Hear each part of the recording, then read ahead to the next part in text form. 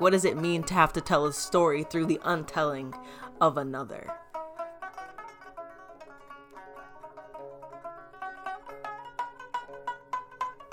When you think of science in the 17th century, who comes to mind?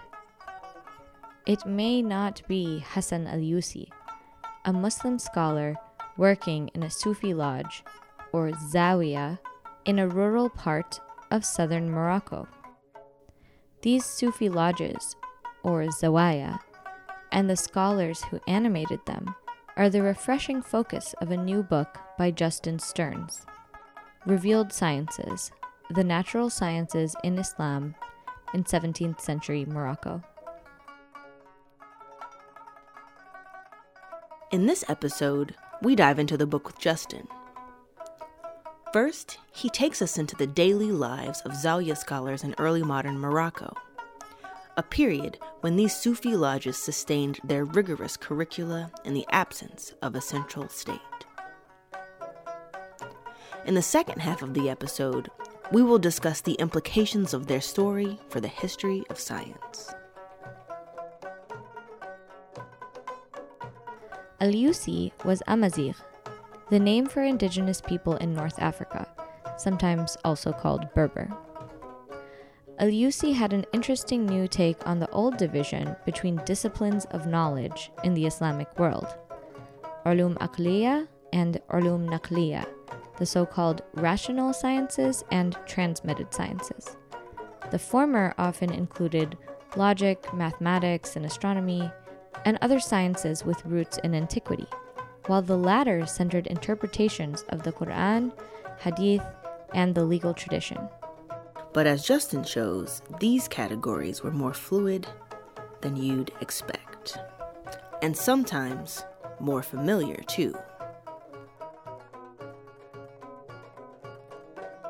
That's how I say at the end of the book, just to anticipate the ending, that the book fails. The book fails in numerous ways, and it fails, and the part where I don't have to be hard on myself is when I say that it fails because of the immaturity of the field, right? Because the field just is not ready yet to make certain claims that it would like to make.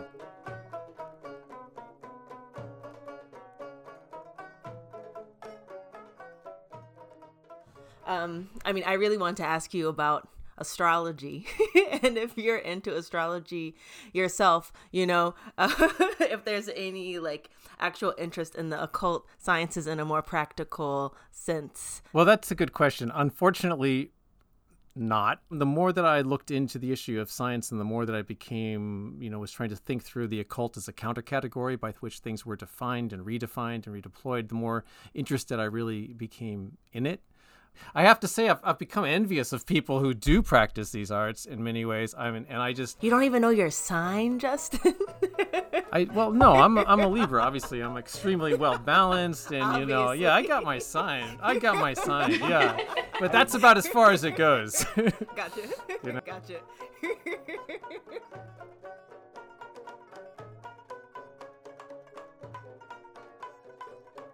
I'm Shireen Hamza. I'm Taylor Moore. Welcome to the Ottoman History Podcast.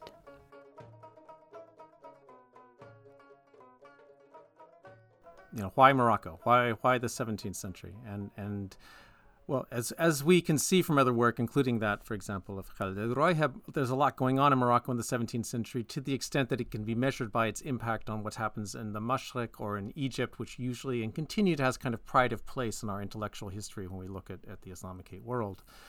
But there's also a lot of other reasons why I became very quickly fascinated with Morocco. From earlier, there was one specific scholar, Al-Hassan al-Yusi, who lived in Morocco during this time period.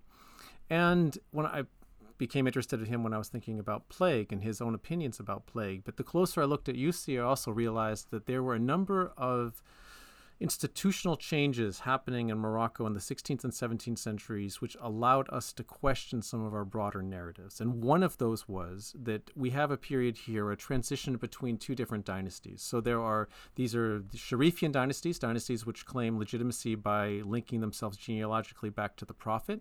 The Saadi dynasty arises in the 16th century and unites Morocco in this sense after a series of Amazigh or Berber dynasties had previously been ruling over Morocco. And the Saadi dynasty is in many ways quite successful, is able to defeat European powers and also to launch its own kind of imperial ambitions across the Sahara down into West Africa.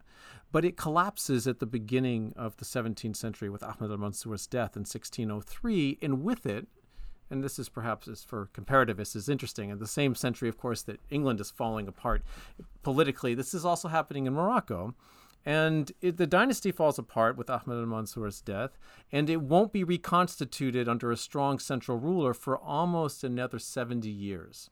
And the story that I tell takes place in that 70 years of comparative political uncertainty with a split country that is fighting externally against the kind of the colonial powers of the Spanish and the Portuguese in the north and along the Atlantic coast, and internally amongst the sons of Ahmed al-Mansur, but then more and more these Amazigh or Berber Sufi lodges, which are controlling the Middle Atlas and the Anti-Atlas in the south. And so one of the interesting things here is, look at all of the intellectual stuff that's happening with the natural sciences during a time period when there is no central state. So this presupposes that there are other forms of funding. Like, who is paying these guys' bills? Where is that coming from, right? And so in part, it's coming from the Sufi lodges are run by the kind of trade routes that you're getting with, the aforementioned, you trade with West Africa in terms of gold and slaves. That's part of it. And part of it, it just has to do with the ability to, get excess value out of grazing your herds in the Middle Atlas in part of that. And in part, these Sufi lodges become not just economic and military entities and undertake exploits. And the Dilet Lodge, this lodge in the Middle Atlas where Yusi has spends most of his time, but also where a lot of his teacher, Al-Meriti, who features prominently in chapter 4 as, a scholar of alchemy and astronomy, and he teaches at the Sufi Lodge. So we have these rural spaces which are becoming intellectual hubs and centers. And so I found that was fascinating to me. That kind of reconstitutes our understanding. And if you work on Morocco, you think of Fez and Marrakesh and these places as where it's at. That's where the scholars are. And suddenly I'm like, no, you have to go down to Tamgrut in the south and go to the Dilet Lodge. And that's where you're going to study if you're going to want to know what's going on, what's cutting edge at that time. And so many of the scholars in the book, they never spend much time in Fez and Marrakesh. And so that was one of the things that I was really interested in the book, was exploring all of this dynamic intellectual production in the natural sciences that's taking place in this politically diffuse landscape. So that drew me to this time period. At the end of the century, in the 1670s, the Alawite dynasty will rise up, also coming out of Sijil Massa, this desert Saharan town in the south, and then moving north.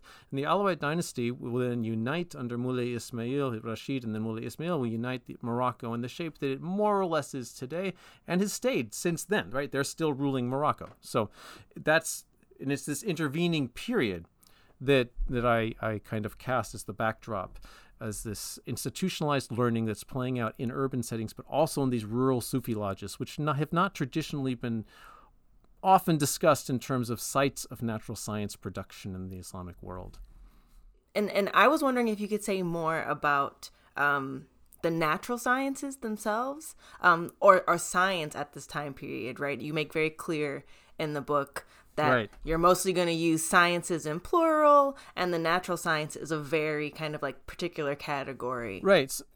Maybe as part of this discussion, we can get into your choice for the title of the book. So one of the issues of when we think about the sciences or think about any form of knowledge is you want to work through sort of local or emic categories. You want to go back and you want to find how they were dividing up their own understanding of knowledge. So one of the things I try to do relatively early on in the book is to get inside the sort of these categorizations, or ihsa al-ulum, and which has a long tradition in sort of the Islamicate world, and we find here in the 17th century a number of people doing these categorizations of knowledge, Al-Yusi among them, but others as well. And then we see, so what is natural science? Natural science, or natural sciences, or the sciences which relate to the physical, right? So they would relate to physical reality as opposed to the mathematical sciences necessarily. Admittedly, I blur things from time to time and bring some of the mathematical sciences in, but there is also blurring in terms of the categories that people use, especially between astronomy and astrology, for example, because astronomy technically would be a mathematical science,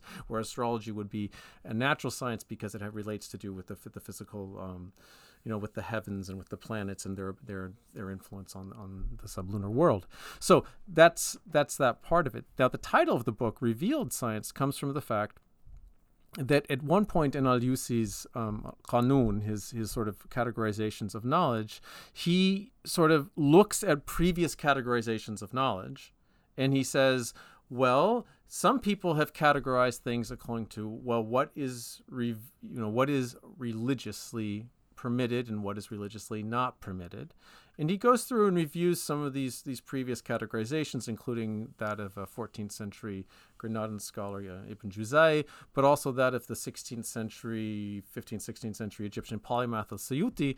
And he says, these guys, they're really kind of off base. They're not getting this straight. When it comes down to it, the types of knowledge that are revealed, and I spend some time on this word, shara'i, right? I mean, the ones that have been revealed for, like, we have sharia, which is the Islamic law in the abstract, not in the embodiment that human beings give to it, but into what they aspire to. This is the revelation from God.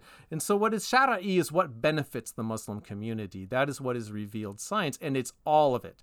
So anybody who previously might maybe say would have broken down the sciences into rational, for example, and transmitted. This is the aqliya-naqliya binary that we deal with all the time. He rejects that. He's just like, I'm not going to go into that. I'm just taking that there is revealed knowledge that benefits, and if it benefits, it's a very sort of instrumentalist, functionalist understanding of it. But he goes so far, I mean, it's worth stressing here, to say you can study magic. Now, magic is something which is generally kind of a counter category that most Muslim scholars would be like, no, you don't do that. That's a no-no. In fact, and he's like, no, actually, you need to know some magic so that you can recognize magicians. Okay, this is practical knowledge. He's not saying that people should go do magic, because that involves invoking powers other than the divine. That's clearly, this guy is highly orthodox in that sense, although I don't like the word orthodox, but nonetheless. So, but he's saying, we need to know something about this. And that goes to show that he's thinking about knowledge in a different way than is commonly held to be the default. When I presented early versions of this, like, lo and behold, like a decade ago, this was a sticking point for some of my audiences, that somebody could be making this kind of a claim, because in some ways it's pushing the limits to what some other previous scholars would deal with. I mean, he makes fun of Suyuti. I mean, if anybody who makes fun of Suyuti has a certain level of self-confidence, shall we say.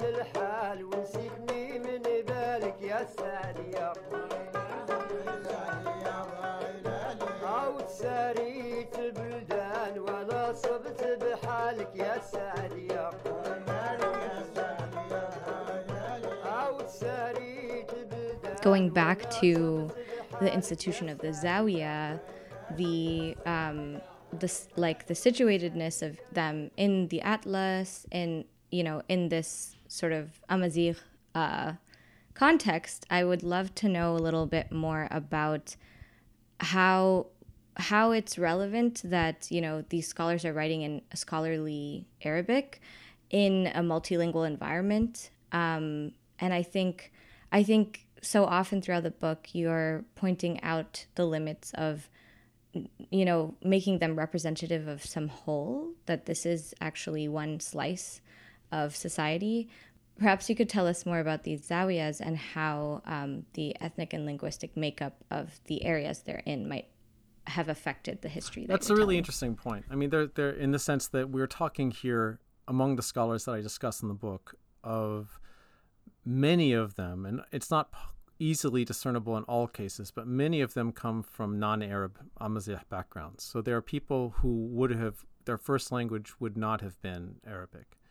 And yet, there is this striking point in the Discourses, one of Al-Yusi's later books, in which he seems to be almost, I hesitate to say alienated, but it comes to me almost that way, because he says something along the lines of, I thought that the Arabs were the only people who prized genealogy and that nobody else did. Certainly not my people. But then I went and asked them. And I discovered that no, we prize genealogy too. And I'm like, wait a second. Why did you have to go and ask them? You are them. You come from them, right? I mean, we learn from Al-Yusi, for example, that his father was illiterate. And he grows up in this small village outside of Sefrou, outside of Fez. And his mother dies when he's young. And he asks his father to send him away to study.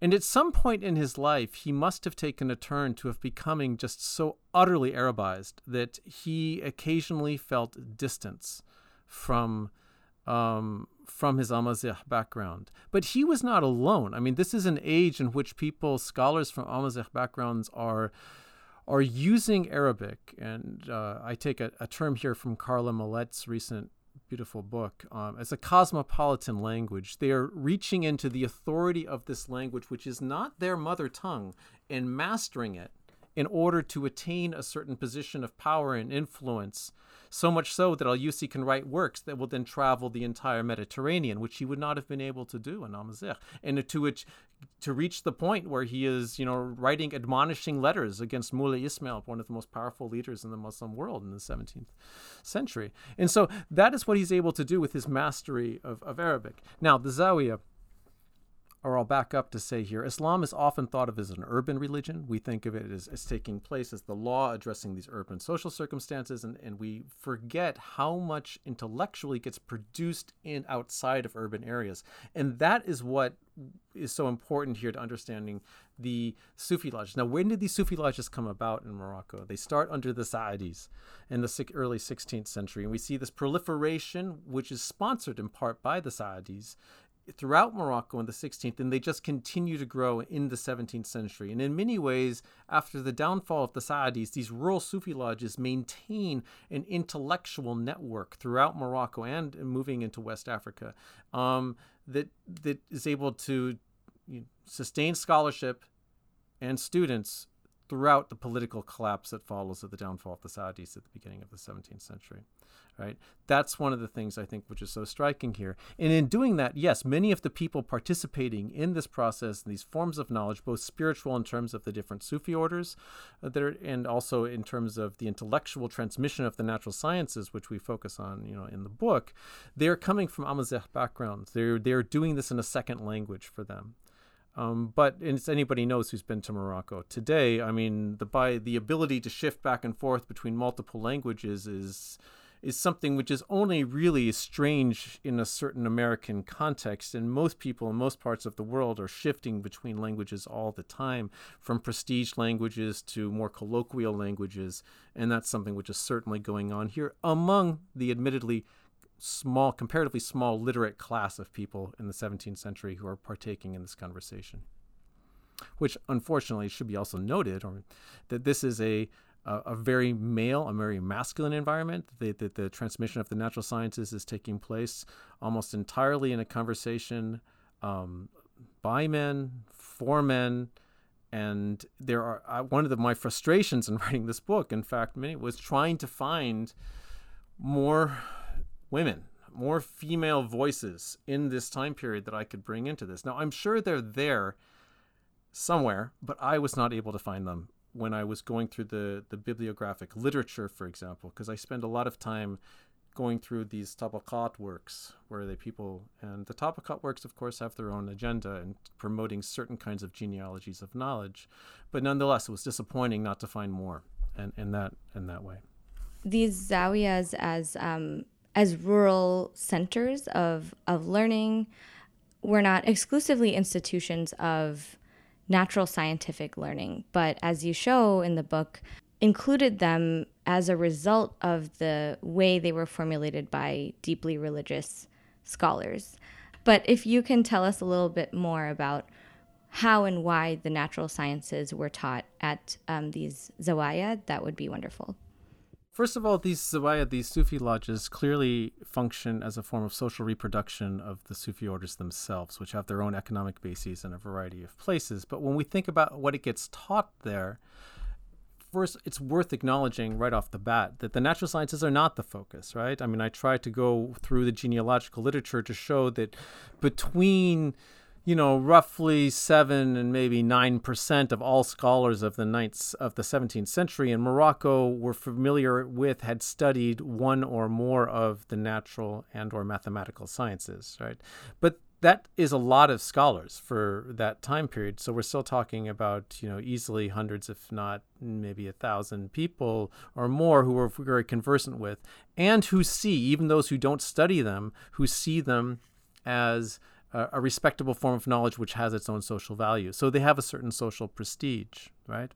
But in these zawaya, one consider that you would go from a traditional kind of beginning of learning, of literacy that you develop in what we would, as in a maktab or a regional school, maybe in your village, and that you would then end up perhaps at one of these zawiyas, and you would study the classic beginning forms of knowledge, including, say, grammar, the Quran, the Sirah, these types of religious things. And as you proceeded in your studies, which would go over maybe 10, 15-year period from the time, we're talking up, and so you'd be there is a kind of a sense of moving towards a graduation, although there's never really actually a graduation. There's simply accumulating a series of ijazas from different teachers over time. You would be able to specialize more in different ways, or as in with UC itself, maybe you study with a specific scholar. That scholar is interested in a whole range of things, and then you might end up studying, as he did, you would study the religious sciences, but you would also then study astronomy, for example, or you would study mathematics in different ways. You would study logic, and so you would study medicine as well. Right? So that the institutionalized study was not that there was like a fixed university curriculum as we might have in the European Middle Ages with a quadrivium and a trivium and all of these kinds of things, but rather that there would be individual pathways into various forms of knowledge, and that individual students would then choose to sit with and study with professors or teachers in this context whom they were interested in.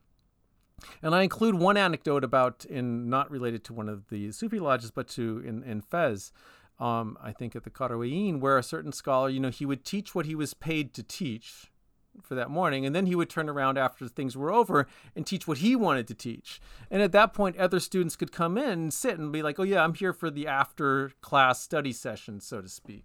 And so that's going on as well. So in that sense, from other anecdotal evidence, we get a sense that a lot of the teaching and the studying happened relatively early in the morning and then later in the afternoon, and there's a break in the middle of the day, especially in the Zawaya and Sufi lodges. That it's not clear, but I assume that many of the students would then go off and do other types of work during that time period, like the actual work that's needed to sustain the lodge, for example. But unfortunately, the number of anecdotes where you get these snapshots of social reality are relatively few and far between. So yeah, that's what it comes down to in terms of a quote unquote curriculum. Much has been made of the fact that this is not perhaps as institutionalized or systematic as other forms of curriculum that one might find, because one always gets drawn back to European universities as kind of the norm, the base here. But what we see in terms of what we don't have in Europe, what we do have in the Muslim world, my Europeanist colleagues always get a little bit nonplussed when I ask them. I'm like, don't you guys have collections of biographical information on every single scholar who lived during a certain time period? Isn't that and they're like, what are you talking about? I'm like, but that's what we have here. I actually have social information on every single person for like the entire 17th century. If I cross-reference all these different regional versions, not every single person, but I'm capturing so much more. They have nothing to go to. And so in that sense, we can use that information to establish,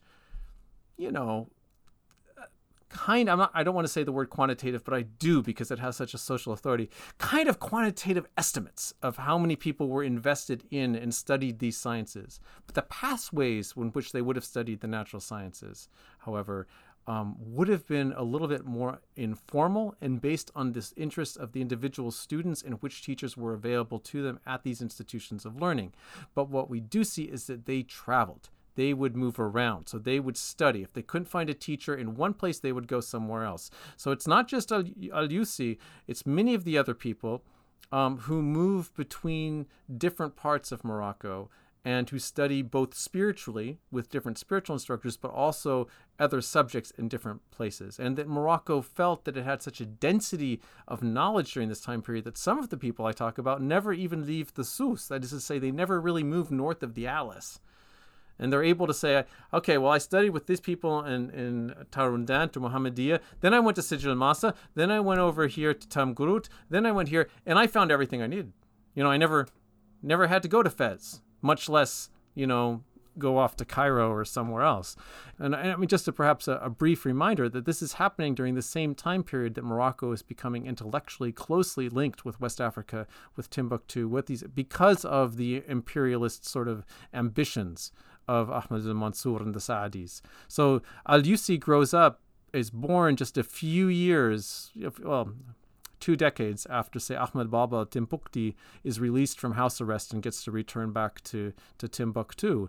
And he leaves behind him a legacy of Moroccan scholars and students who had studied with him. And so Al-Yusi is also in this entire environment, they're getting knowledge in general, it's not just coming from the east, it's also coming from the south. It's also coming from the centers of learning in the Western Sahara that is moving north. So that from the Moroccan perspective of this time, you don't really need the rest of the Islamicate world. I mean, it's nice. Sure, you go on Hajj, you go to Mecca and Medina, you meet people, you come back, you tell great stories about it, you go to Egypt. But nobody's like, you have to go to Egypt, you have to go to the Levant, you have to go to the Hijaz. No, you're perfectly at home with what's going on in Morocco itself. I mean, I think it's interesting, just thinking about the kind of shift that happens with the language of science, right? Because you mentioned in the introduction that where Arabic was the language of science in the 17th century, in this moment that you're talking about, when you kind of like do the zooming out to talk about the accessibility of archives, you then say how more people are more inclined to kind of interact with scholars of and from Morocco who write in French rather than Arabic. So it's also interesting to see kind of how what once allowed these works to travel on a different kind of non-Western centered global scale to actually is part of kind of the impetus of writing the book now, because they don't travel like that anymore. No, absolutely. I think something that I really tried to come to terms with, and which I'm afraid is only really addressed in an abbreviated form in this book, is how knowledge shifts between the 19th and the 20th century, and what the comparatively short period of French colonization of Morocco and Spanish colonization of Morocco, comparatively compared to, say, Algeria, does to both language and understanding of what is considered to be knowledge and what is considered to be desirable knowledge. And so that's, I go over that briefly in the introduction, but short story is that Arabic had been a prestige language in the 19th century in Morocco, in the sense that you could go to a institution of learning, say the Qarawiyyin in Fez. If you graduated from the Qarawiyyin, you would get a job. You would go and work in kind of the state bureaucracy, so if you will, if you didn't go into simply also becoming a religious scholar. After French colonialism, that's gone. The Qarawiyyin curriculum, which had previously contained the natural sciences, is now turned into a vision of Islam that the French understand, and that those natural sciences fall out. And then after independence, they stay out because the version understanding the curriculum that had been the colonial curriculum, this is a pretty common phenomenon in taking a look at the effect of how post-colonial states draw upon the ways in which the colonial period had imagined both Islam and other forms of knowledge. That carries on after that into the post-colonial period, except then, of course, Arabic has disappeared, French has come in, and now if you go to the institutions previously, which had been so prestigious, these religious institutions, they no longer give you a job. They no longer give you an employment. They're not a place where you have access to the kind of social mobility that had previously imagined. And of course, the other thing is that the zawiyas, which I focus on so much for the 17th century, had by the late 19th century had lost this kind of intellectual role which they had in this early period. So one of the things we're seeing here is that there really is a moment in the 17th century where the intellectual infrastructure, which is set up under the Saadis in the 16th, is carrying through in the 17th, and then in the 18th, which I kind of stopped the book at the end of the 17th, beginning of the 18th, but in the 18th century and moving into the 19th, that rural intellectual infrastructure begins to collapse and to fall apart. And so while I did go, for example, as one of the only sort of, I'm not going to say anthropological, but one of the more interesting moments in doing research for the book, to the Ayashia Hamziya Zawiya up in the High Atlas. And if you go there today, and that's where they still keep the manuscripts, it's only beginning to be incorporated into the Awqaf, the Ministry of the Awqaf. If you go there, and then you will still meet a descendant of the family of who founded this Zawiya in the 17th century as a kind of a spin-off of the Dile Zawiya in the Middle Atlas. And now they're herders. I mean, their livelihood comes from goats and sheep and herding that, and they don't have a link to the intellectual. That infrastructure is no longer socially prestigious enough and does not come with the economic basis that it had in previous centuries. And so that's now marginalized. And that also leads to, I think, within Morocco itself, a neglect over for these rural areas. So I guess, and that's another aspect which I'll just briefly riff on, which is to say that this genealogy of decline, this understanding that the Islamic world has in the 17th, 18th, and 19th centuries gone into a period of intellectual decline in which the natural sciences, and among other forms of knowledge, are no longer as institutionally supported or socially supported, that narrative, which I try to correct in this book, is not only found in kind of Western Orientalist scholarship, but comes out of this joint narrative that emerges in the 20th century. And you find it also then taken up in reformers or Salafi narratives, both outside of Morocco, but also within Morocco, and among the kind of nationalist voices that argue for the post-colonial nation state, which then arises. So that's important to get that complexity in there to understand why it is that you'll find many people in the Islamicate world today who are very attracted to the very type of scientific modernity that obfuscates or does not allow us to see the kind of rich intellectual engagement that we're getting here, for example, in 17th century Morocco, where the occult sciences and the natural sciences and the so-called religious sciences are not differentiated in hard and fast ways, but interact with each other in very productive, complicated ways, as we see in my discussion of Al-Meriti's work, one of Al-Yusi's teachers.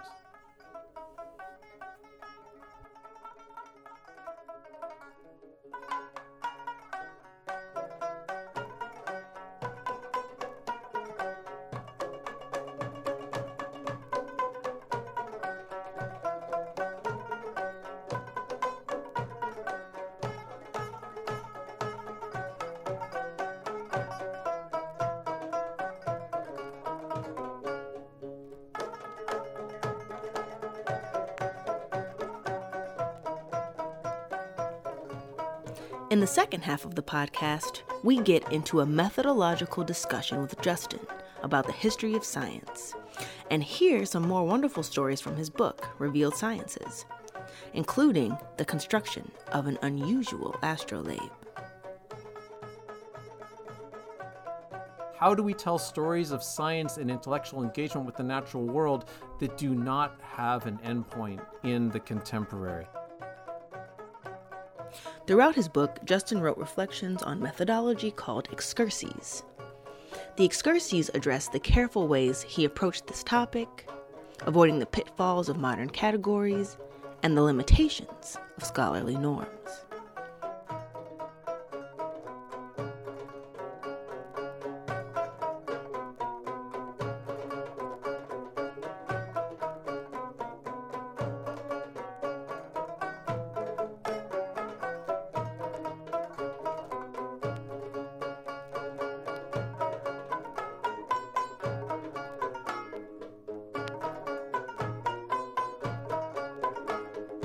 There's a reason that the type of history that I'm telling here has not attracted too much attention before, and that's because disciplinarily we have an obsession with connections and crossings and cross-pollinations and whatever we want to call it, and that leads us to neglect certain types of local history. So some of the most remarkable scholarship on Morocco in the 17th century has dealt with, for example, some amazing social phenomena. Say, look, the Moriscos have arrived in North Africa. This is amazing. These people are this is like the largest mass deportation at the early modern period. Is 300,000 people get kicked out of Spain in the early 17th century, and they show up in North Africa. And so there's a lot of fun stuff to write about this. This is really fascinating stuff. But then you get focused on this connection, and then you want to know what's going on with the connection. Oh, look, we have pirate states and Saleh and otherwise. We have these people who come over, then they become pirates, and pirates! Who can compete with pirates? Pirates are amazing. But all of that has led us to neglecting the one of the striking things for me, again, I go back to Al-Yusi, but not just him, Al-Meriti and so many of these other people, is they're not interested in the pirates. They're not interested. They don't never mention Europeans. They never mention the Spanish. They're like, maybe there's a jihad somewhere. It's not a focus. What they're interested in is their networks, their Sufi lodges, the networks of studying and of transmission that are going on internally. And so part of the book is also trying to recover that, for giving us an appreciation. And you only get that with these detailed local microhistories. And we've just haven't had enough of those, is my feeling. I feel like the focus on connection, on travel, on go-betweens, this is something I think we've had, probably each of us has had so many conversations about with others in history of science, that it's a fetishization of what moves over what doesn't. And I like, part of why I asked the question about language earlier is because some of the great and interesting stories to tell are about the kinds of texts that would not be legible outside of a certain context and the communities who would use them. And indeed, like, they are not fully legible to us now. Like, the remove of space as well as the remove of time, bounds them. Like, I really just agree with what you're saying about the importance of attending closely to what doesn't move and what doesn't circulate, or what circulates, as Taylor was gesturing to this earlier, what circulates in a bounded way that may or may not include Europe. Exactly. And because as I was reading the book, I was thinking a lot of like the work in history of science on agnotology, and thinking about like histories of failure, right? And this idea that because something moves, that makes it important. And so I really do appreciate you like putting in context the importance of what it means for intellectual history, and history of science to follow something that might move in unexpected ways, or not move at all, right? Or move in trajectories that we can only understand through a kind of hyper local, or like a super situated understanding of what's going on the ground locally. As always, there are pretty salutary motives to why we were focused on things that move, or why we do. And part of it is to understand, the general historiographical shift to say that modern science doesn't come about within Europe. It comes about as an interaction of European countries with these other places. We have to understand these other actors. And that then leads us into this constellation of, well, let's track movement. Let's look at what's going on in the colony and how it affects the metropole and vice versa, and all of these things. And part of, in which I understand, I think that's an understandable and a very positive historiographical shift. But the people whom I'm interested in this book, their understandings of science generally don't do too well by the time we reach modernity. That is to say, the types of knowledge that they're pursuing no longer get grafted onto that sort of teleology which leads you to modern science. They end up in places that people would call pseudoscience, or like when you think about, again, the occult, right? And that then means you're telling another story genealogically. And that's where I did find the local that you're talking about to be useful. But I just wanted to stress those broader tensions, because one of the main things the book really wrestles with, and I'm still not happy with this necessarily, is how do we tell stories of science and intellectual engagement with the natural world that do not have an endpoint in the contemporary? And that's where the local brought me back to the local. I think it's very powerful that you start the book off saying, like, the book is going to begin with an untelling of a story so that I can tell the story that I want to tell. And part of me wonders how you think, I guess, the book could have been approached differently if you didn't feel like you had to respond to these very strong narratives of what history of science is supposed to look like. These narratives are so deeply entrenched that to just prove that the work that you want to do is important, you have to like move, like kind of clear the ground to situate these scholars.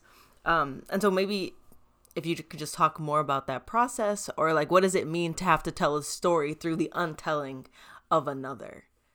I think I was trying to be as clear as possible to the reader, but first and foremost to myself, about what happens when we start to tell any story about science, or basically about anything. But this comes a great deal out of teaching, of walking into a classroom and trying to say, and now I'm going to explain to these kids, who, whether they realize it or not, I feel are have imbibed the gospel of science that to use Marwa Shekari's term, to imbibe the gospel of science that has come with modernity, where we treat this as a prestige form of knowledge, and it's very prominent. I mean, in the UAE where I live, the government prides itself on its ability to send satellites to Mars and modern, all of these things. It has a narrative here, as it does elsewhere, of these forms of knowledge having an Islamic origin, or coming from the Islamicate world, or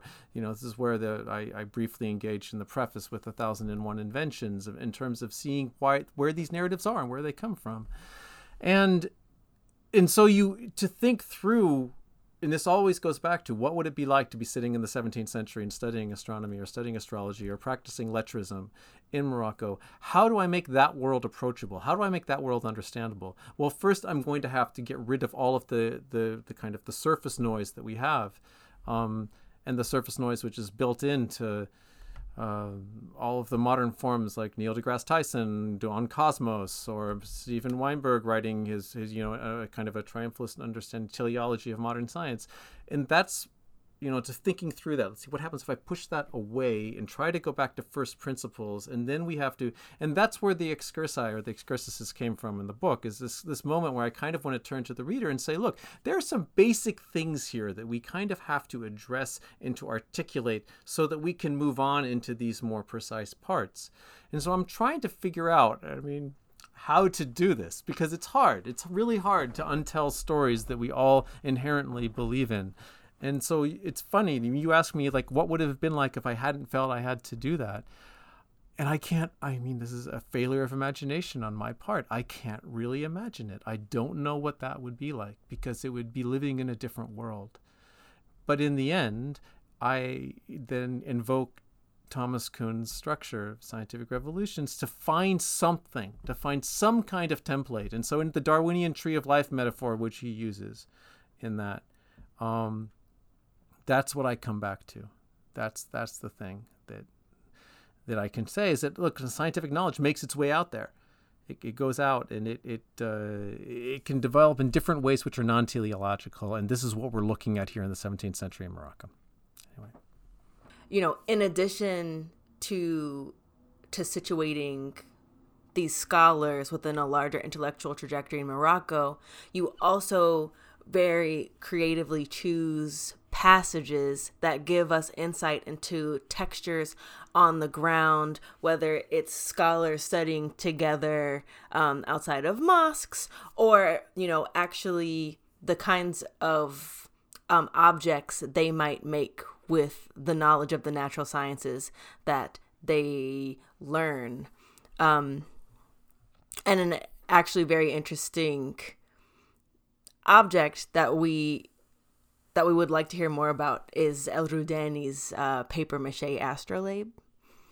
So Al-Rudani is this scholar from the south of Morocco who then ends up at a certain point in his life, after studying with Meriti, the same teacher of Al-Yusi. So these guys all know each other. He then leaves and travels to Mecca and to the Hijaz and settles there and stays there the rest of his life. But he is visited by a traveler, Al-Ayashi, who was also studied at the Dila Zawiya in the Middle Atlas, and who then went off and founded his own Zawiya in the High Atlas, which became known as the Ayashiya Hamsawiya Zawiya, or Lodge. And he, while on Hajj in the East, meets actually for the first time Rudani, and finds that he's a very spiritual man, does not go out very much, but that in his spare time, in order to sustain himself and to make a living, one of the things he does is to use his knowledge of astronomy and is to produce these objects. And he produces these astrolabes, which he sells, right? And so Ayashi then, this Moroccan traveler, describes the astrolabe as follows. I was told that he took paper, placed it into water until it dissolved and became like paste.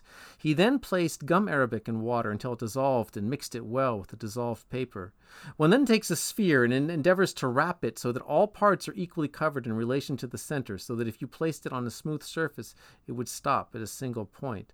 I was told that it kept breaking for him until he took a nail and placed it in its center, and then took half of a brass circle, both sides of which were pierced, and placed both sides on the ends of the nail that extended beyond the sphere's two sides. He then began to go around the half of the mentioned circle with the paste until there were no more protrusions, the indentations were filled, and it became a perfect circle.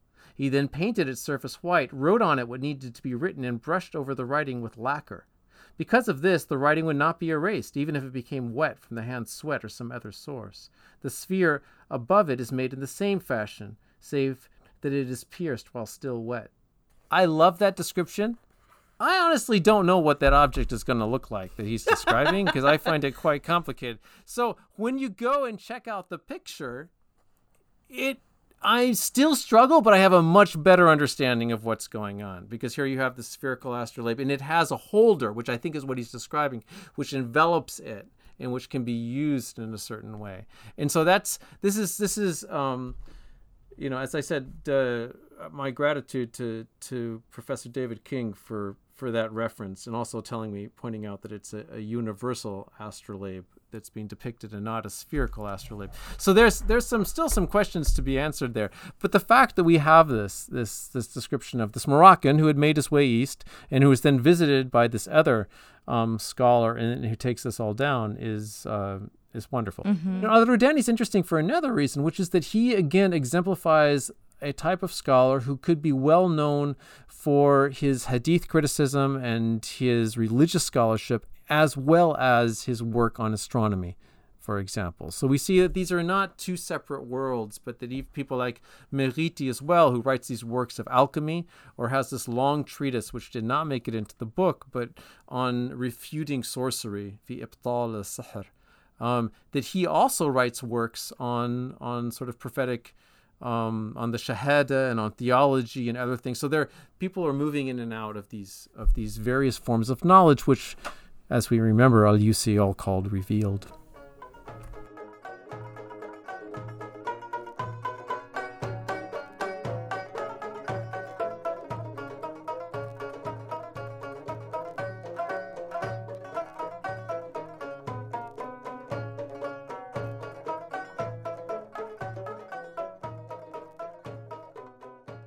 This is a thread that if we pull on it, we'll discover that in many ways I'm not a historian of science in that sense, which is kind of bizarre to say because the field is relatively small, and so anybody who wants to play in the sandbox kind of gets in because it's so small. But I come from a background as an intellectual historian, and in that sense, that's how I approach thinking about the plague and about medicine. And then when I turned to this broader book and started to look at these issues, I was really coming at from the perspective of intellectual history and not from the perspective of somebody who had really good technical understanding of astronomy or astrology or any of the occult or non-occult natural sciences. And I think that is something I try to address in the book, but it also says something about the different approaches that people are taking to the field, all of which are complementary and which need to be there. I think you end up speaking on a bunch of multiple different levels about the history of science in the book. And so if you could maybe tell us more about that process, what you think being an intellectual historian actually brought to your understanding of the history of science, and your ability to kind of really tell this complex and multi-layered story that is at once historiographical, but also like very historical, very gritty, and in the sources. Yeah, I think it comes out of two things. The first thing, of course, and I, is that when you talk about science, you're never talking just about science. You're talking about a lot of other things. But science is such a form of a prestige form of knowledge in modern culture that you're always setting up certain civilizational cultural claims when you bring in the word science, right? We all know this, unfortunately, almost too well. And so that's something that had become, I did not know that until I wrote the book on plague and started thinking about, oh, I see. We're using how people respond to plague as an index of how, quote unquote, civilized, rational, modern they are, right? So that's interesting. What if we broaden that and take a look at the more broad, just natural sciences in general? And that's what dragged me into early modern Morocco. And then in the process, you run into the fact that actually we don't know anything. How would we write such a history if we actually knew things? We're going to have to start really small. We need, in a Germanic sense, I have this sort of almost Borgesian fantasy of getting like hundreds of graduate students and saying, okay, you get Morocco between 1600 and 1620. You get it between 1620 and 1640. And just going through the entire Islamic world like that. Everybody gets like a 20-year period and doing this thick description of the whole thing. I mean, that's the kind of multi-generational 100-year thing that only somebody in kind of the German academy where they do these, dictionaries that take like a half century to complete. That's what we would need in some ways to do that. But since that's not going to happen, at least we can stop. We can take a look at a narrow period, or comparatively narrow, right? And then go down and try to build up. Like, what are the actual institutions of learning? Where is, in many ways, what are the intellectual trajectories? How do we, and then you start running into all of these other things. And that's what I started getting really interested in, because I've been thinking about the relationship between so-called science and religion for a long time. I teach classes about it. And then you're like, well, what is religion? I mean, all these basic questions start coming in, and you say, well, now I have to explain what is religion? Sufism? Is it theology? Is it law? What is it? And then, so that's a big part of the process. A big part of the process of writing this book was just really coming to terms with and thinking about how we really don't know anything. And that's how I say at the end of the book, just to anticipate the ending, that the book fails. The book fails in numerous ways. And it fails, and the part where I don't have to be hard on myself is when I say that it fails because of the immaturity of the field. Right? Because the field just is not ready yet to make certain claims that it would like to make. And when we do make those claims, we always overpromise and we make these broad generalizations and we fall flat in our faces. So we have to kind of take the step of humility and move back and then move forward very slowly. But we don't like to do that in the academy because big claims sound so much cooler. So that's the problem. And so as an intellectual historian, those were the kinds of things that I was wrestling with in the book. First of all, right. Where does this narrative of quote unquote decline come from? And then how can we confront it with something more complicated and complex? And that's the part of the failure of the book where it might be on me. That is to say that I think it's really hard to articulate that alternative narrative to decline. Right? And I think that's something our field in general is still struggling with. We all agree that decline narrative is awful. It doesn't make any sense. It's based on all of these Eurocentric problems and all of that. We're much less effective in creating an elevator-type soundbite version of it that we can present to people, say, doing Latin American history or Chinese history and say, no, not decline, this, and then show them this other thing. And I'm still, the book in some ways is my attempt of struggling to do that. And obviously it would not fit into an elevator speech. As you say in one of the excursions, like there's something really powerful about the narrative of like the triumph of science and the great man. And it's very hard to replace that narrative with something equally compelling, especially when we're like, well, science is multi-sided. There's no one timeline. But I just wanted to say, like, before we move on to more specific questions, that I think it's successful in a number of ways. Yeah. I mean, I was going to say, I actually think that it succeeds. And it's actually, thinking about esoterics as method, actually, in this kind of return to the idea that there is always something to be known, and things cannot always be fully known. There's always going to be constant rounds of questioning and inquiry, right?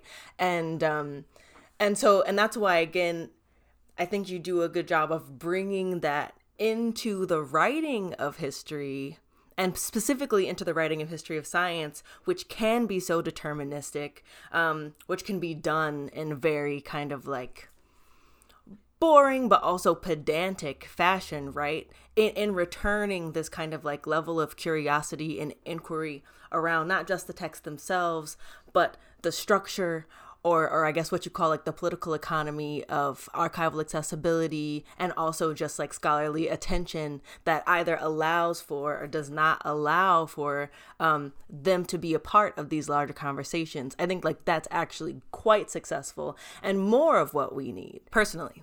Well, thank you. I appreciate that. I'm glad that came through. I mean, as I set out in the introduction, there are these three scholars whose body of work has kind of pushed me, into thinking about these things. And it's really, I think, with, both the magisterial book of Khaled al-Ruwayheb, when he's really kind of laying out a way of thinking about looking at intellectual history as a change, of giving us a grammar, of a roadmap of how to think about changing shifts during the early modern period, is enormously helpful as a touch point. But also here, and maybe in response to what you just said, Taylor, Sonia Brentius is saying, wait a second, it's not just the great men and the great texts that are interesting. Let's take a look at the diffusion of material throughout society, and to start thinking about these texts in a way which I feel we've already been doing with the natural sciences and, say, early modern English history for a long time. But then saying, so when we look at the Middle East, when we look at the Islamicate world, and we're now need to be able to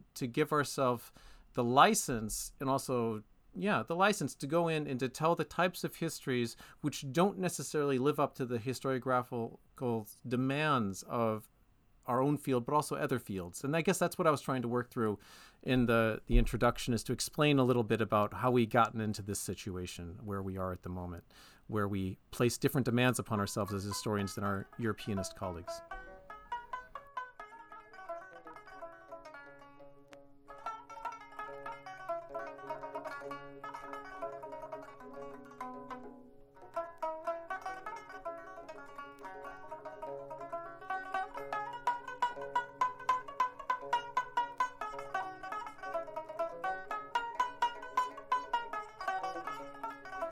Like, it would be my dream to get this book translated into Arabic, and I think this is actually a relatively achievable dream, and then to bring it back to Morocco, because I've spoken about it now with Morocco. I've spoken about it on a Moroccan kind of lecture series with other historians of Morocco.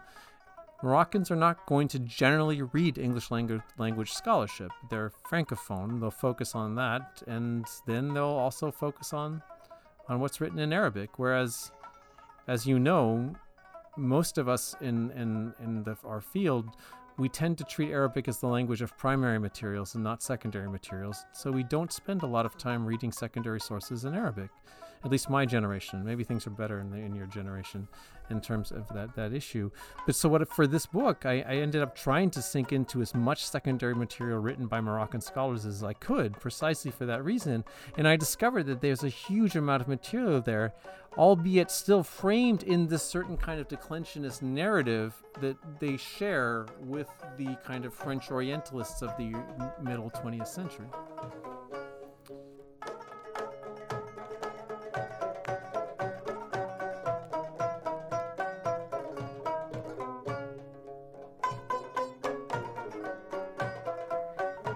And if you're interested in just that sort of scholarship, Justin has kindly shared several titles with us in his bibliography, along with all of the other references in this episode.